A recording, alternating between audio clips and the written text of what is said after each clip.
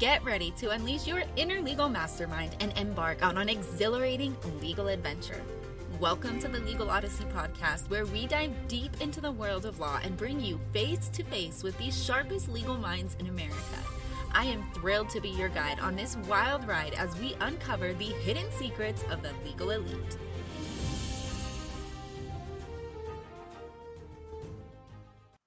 Welcome to another exciting episode of the Legal Odyssey. I'm your host, Haley, and today we have a very special guest who will help unravel some of the mysteries experienced by entrepreneurs throughout America. Get ready to delve into the realm of business law and discover how you can better navigate through the formation of your business. Joining us today is Tosh Grebenik, a business law and securities law attorney of Broomfield, Colorado. Tosh is the founder of Judex Law, LLC, and comes to us with an abundance of expertise. Welcome to the show, Tosh. I'm so sorry if I mispronounced your last name, but we are thrilled to have you here today. Thank you, Haley. And don't worry about it. You aren't the first person to mispronounce it, and I promise you won't be the last. Well, thank you. So to get us started here, what motivated you to pursue a career in law and become an attorney? Yeah, great question. I've always wanted to help people. You always hear about people who, if only they'd known the right people, or if only they'd known the right information, maybe it could have changed the outcome of their situation or even changed their life path. I always think back this really fun story from my wife when she was a little girl. They went and had a family photo shoot, and it was great. They did all the photo shoots, did all the things, and then they noticed later that the photo from the photo shoot was essentially the marquee photo from his advertising. And so they said, "Oh, that's amazing. That's so neat. Can we see it? Is there some way we could have that when you're done with your advertising campaign?" And he said, "No, not a chance." And they happened to have a personal friend who was an attorney, and they happened to be mentioning this. And he's like, "Well, did you sign waivers? Did you agree?" And they said, "Well, no, we were just, asking about it." He's like, okay, just curious. And lo and behold, it was on their doorstep the next morning. So, not to say it needs to be used as a weapon, just that it's always neat to be able to inform people of their rights and be able to help them in situations they didn't even know that they could get help. Right, and it's because it's almost on the other side. It's sad when people don't know the rights that they have, right? And they feel stuck, and I just didn't know what to do, so I did nothing. So it's good to have someone in your corner that can give you that kind of empowerment and that knowledge. Completely agree. And so I imagine that's what kind of gave light to Judex Law as well. But can you tell us or elaborate, I guess, on what Judex Law stands for? What principles kind of guide your practice? Yeah, so Judex, it's kind of an interesting name. I was trying to figure out a name for my law firm, and I did a 23andMe and found out that I'm 24% Ashkenazi Jew. So Mazel Tov. I had no idea. And so we were trying to think of a name, and so my wife had the idea to look up what the word judge was in Hebrew, and it's Judex. So we thought, that's kind of fun, and so the name of the firm is Judex Law, and basically, I just view it from, if it were my situation, my business. I have a business degree, so I tend to try to approach these things more of a businessman with a law degree than a lawyer with a business degree, and then that gives me kind of the mindset of, how can I best help them? How can we resolve this, maybe even outside of using the legal world, and that's how I tend to approach most of my clients. I think that's amazing, and it's a great perspective to share, because I think a lot of people that are getting into the steps of entrepreneurship or getting into the first steps of business formation, they sometimes forget that a lot of the small business attorneys, or some at least, have that business background, that business expertise. They've kicked off their own law firms, so they do have that knowledge to really help you in kicking off your business as well. Yes, and at least that's part of my hope and practice, is to be able to use my knowledge. And I run two companies, and the experience and knowledge and frankly hard knocks that I've had to go through, I gladly pass along to my clients and those around me, and anything that I can do to help it make it easier for them along the way.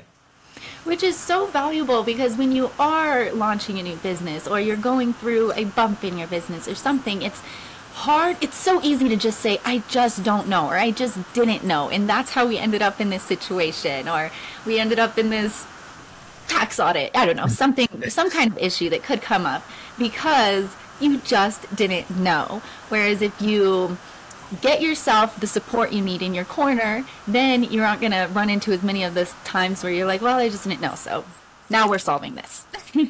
Yes, yes. In the time that we have, I'll gladly solve as much as much of that as I can. Let's dive into that, into the meat of some business law at least. What are the key legal requirements and steps that are involved in forming a business entity? Yeah, so my perspective kind of harkens back to Benjamin Franklin when he was speaking about fires in the 1700s.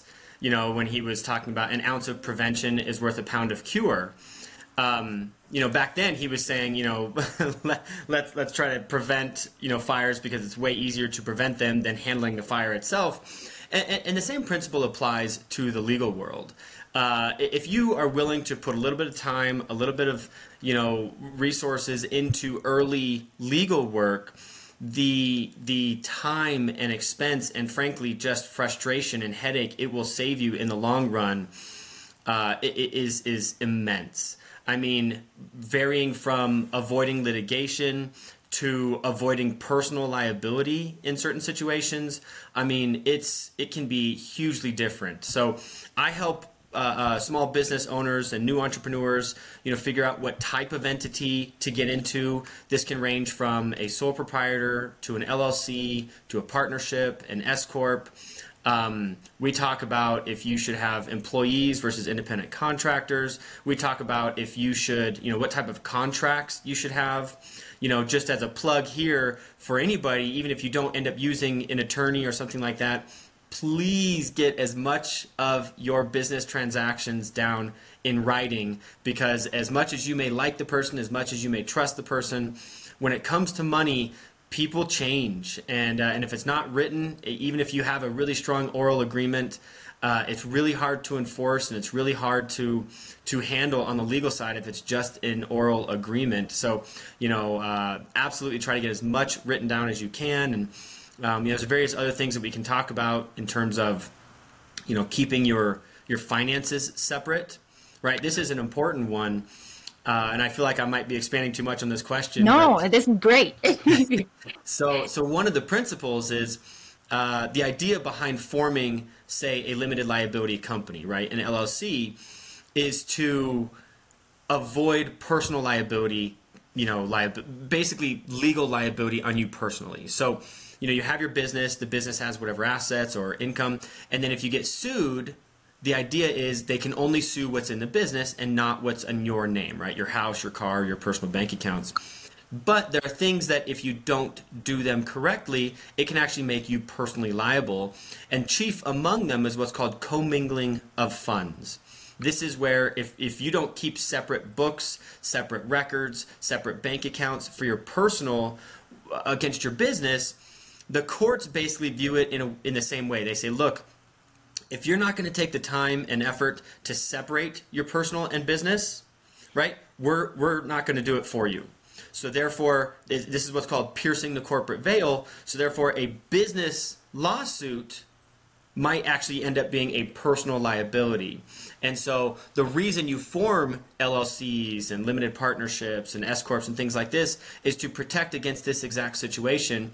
But even if you've formed it, if you don't operate it correctly, you can actually negate all of the good that forming it would have done. So it's things like this that I try to walk my new business and small business clients through, and just help them avoid certain pitfalls and things to look for and advice like that.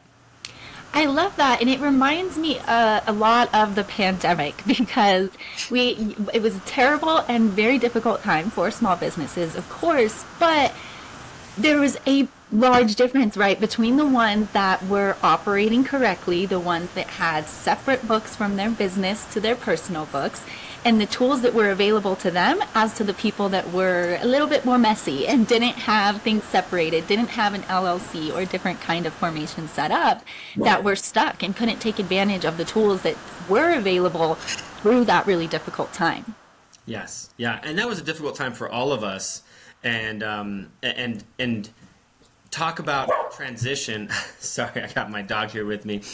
Talk about a transition where you're used to working outside of the home. You're used to having physical receipts. You're used to having physical, interaction with people, and then having to transition to work from home.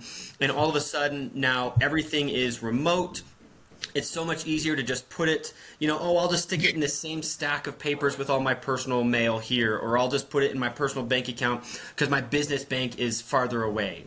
And it just changed so many things that it really, like you said, it highlighted those that were doing it correctly because they didn't really have to change much. And those that were kind of in the gray area or not doing it right, it really exacerbated some of the problems that they may have had, and it really exposed some of that. And hopefully, a lot of them were able to see that and get it fixed, and that's the goal here. But big changes like that can all of a sudden reveal, oh goodness, I thought I was doing this right, or I wasn't doing this right, and now I've been called out, now I got to fix it, and things like this that happen. And listen, all new businesses, you're not expected to do it properly. You're not expected to do it perfectly.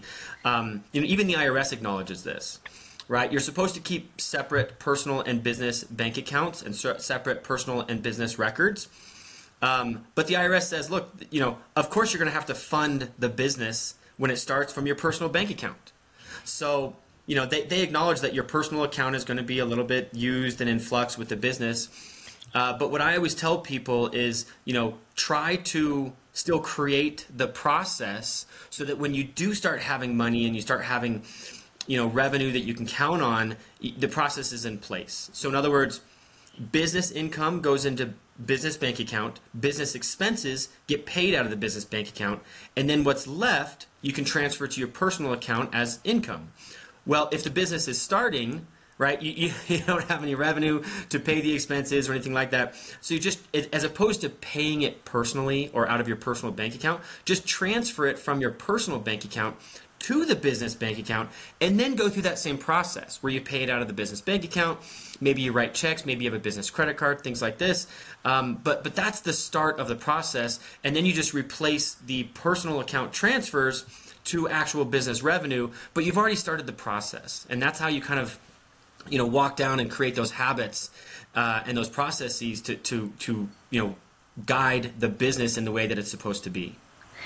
Absolutely. And to get ahead of it, right? So that you're not spending an abundance of time when the revenue does come in. And when you are spending so much time in the business, you're not also having to then turn around and look at the books, fix things up, and realign things where they should be. And so I Yes. think that is sound advice for the fellow entrepreneurs. So when someone is looking for a small business attorney to help guide them through these processes, what would you give them as advice to finding the right attorney for them? Yeah, it's a great question. I think I would find someone who has experience, someone who's probably willing to give them an initial free consultation, and I would ask about capacity. Right, there are great attorneys out there, and people tend to flock to those attorneys. And so ask, say, hey, do you have capacity to take me on? And just because someone does have capacity doesn't mean they're a bad attorney. I'm just saying, you want to find out, can you devote some time to my case? Can you talk me through what you think the next steps would be?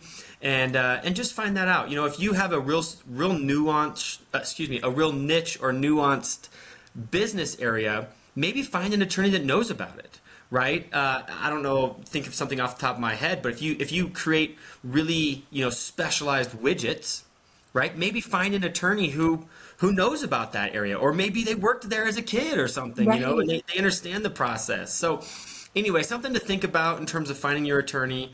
Hiring a business. And I guess I would say it this way: at least hire someone who has business experience, right? probably don't hire, say, a patent attorney to help with business law, things like this. Um, I equate that to, asking your knee surgeon to look at your shoulder. Right, exactly. So, and this is all to say there are services like LegalZoom that can work for specific cookie cutter scenarios. But if your business, like this nuanced widget that I described, is different, a small amount of legal fees up front is significantly more efficient than large amounts of legal fees later, right? If you get into litigation, it's just time and expense, and it's awful. I do everything I can to help keep my clients out of litigation. That's amazing. And I think it's important, like you said, to talk with the different attorneys so that you match somebody with your personality. You find the person that is as committed to your success as you are, right? You don't want to be working with somebody or paying somebody that's just trying to get you to the end of the process, right? It's someone that's committed to making sure you're going to be successful today and in the future of your business. Exactly. Yeah. Surround yourself by a team of professionals, right? Find yourself someone who's really good in, accounting, taxes, bookkeeping, that type of thing. Find someone who's a legal professional. Find maybe just a general business coach who you can just bounce, marketing ideas off of. Things like this. Surround yourself maybe by other entrepreneurs. People who can give you knowledge that you don't have to learn the hard way yourself. And you will be in a much better position being able to just ask them, even if you have to pay for some of that advice, right? Go to the attorney, go to the tax person, go to the business coach. Hey, can I steal an hour, right? What's your rate for an hour, right? I have all these questions. Let's go through them. It'll be worth that time in gold, their weight in gold to be able to go through that and avoid a lot of pitfalls that they will probably walk you through. Yes, and I think one of the most invaluable tools is empowering yourself with that knowledge, gaining the knowledge that you need to be able to be a business owner. And yes, your expertise is probably in your niche of your business. And so that's where you have to network. You have to reach out to those that have their expertise in the business law side, or like you said, whether it's the marketing side. Gaining that specialization from others can help advance the business, even if, like you said, it does cost an upfront investment. It's scary to start a business, and the last thing you want to do as a business owner, because you're already wearing all the hats, right? You're the CEO, you're the CFO, you're the chief technology officer, you're the marketing, you're the HR, I mean, Yes. you're everything. And the last thing you also want to be is the, tax person, the bookkeeper, the attorney, things that you can delegate out that either, you can delegate like bookkeeping, or that are just beyond your expertise. Like if you have to look for, property, find a realtor. Don't spend hours and hours every day driving around. Find someone who that's their area, right? So utilize people in their area of expertise, and it'll do wonders for your business. I love that advice, especially for anybody starting off, because you have that want or that desire to just wear all of the hats and try to figure it all out. And that can just make it much slower and much more difficult, right? So, before I let you go here, this has been an amazing conversation so far, but is there anything else that you would really like to share for somebody that is searching for a small business attorney in Broomfield, Colorado? Yeah, I think that I would tell you this, and it doesn't necessarily have to be an attorney per se, or at least this description doesn't apply to only attorneys. Don't find yourself a yes man, right? Your significant other, your kids, your mom, right? That's your yes man. You're the best, honey, type thing, right? You're my whatever. So, moms are always the greatest yes man, but find someone who's willing to challenge you, right? If they were willing to tell you the truth early on, and it could have helped guide and shape your business into a more profitable and more efficient business way sooner if they had just said, that doesn't seem like the optimal way to approach this. Maybe there's another way to do it, right? They don't necessarily have to have the solution, but they at least need to be a sounding block, right? And someone that's going to just, kind of pause you along the way and say, what about this? What about that? And, attorneys can do that. Good business coach can do that. So, if you're looking for an attorney, find someone who will at least look beyond just the legal issues. I try to act as something of a conciliary, just general advice for my business clients to say, hey, have you tried to approach it this way? There's guerrilla marketing, there's conventional marketing, there's SEO, there's different things like this. And I have contacts who I refer people out to get specialized advice in those areas, and just find someone who's willing to guide you and not just only stay within their box or be a yes man. So, my advice would be just find someone who's willing to go get in the trenches with you, but then, keep you honest while you're in there. I think it's so inspiring to hear this perspective from you, Tosh, as an attorney yourself, because some people might think that they're not going to find that an attorney, and they do in an attorney, and that they do have to search for a business coach or any partner or something. But with the right attorney, they can challenge your current narrative. They can ask you, how can we improve this process, as long as, like we said earlier, they are committed to your success. So I love that you're sharing that perspective with us and giving our audience the opportunity to hear it straight from an attorney's mouth. Well, Haley, this has been great. I really love this. I love the idea of getting the word out there. I love my clients. I love being able to help my clients and those around them and people in my community, just being able to kind of get the word out. My wife always rolls her eyes because there's, a huge lotto jackpot right now. I think it's like, hundreds of millions or something, maybe even close to $1 billion. And I always tell my wife, I said, if I won that, I'd probably still keep doing the same thing I do. I just would do it for free. Right? I would just work for free. So anyway, I know it's cheesy, but I do love what I do. I love getting to help people, and I'm thankful for this opportunity to just be able to share some of that knowledge with your audience. Thank you again for sharing your expertise and shedding light on the legal process that takes place during a business launch. It's been an absolute pleasure having you.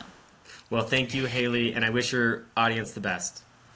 Thank you. And thank you to our listeners from me. Thank you for tuning in to this exciting episode of The Legal Odyssey. Remember that this podcast is not legal advice, but it is designed to empower you with the knowledge and insights from the sharpest legal minds in America. So join us next time for another captivating exploration of the secrets that will have you feeling confident in each life change.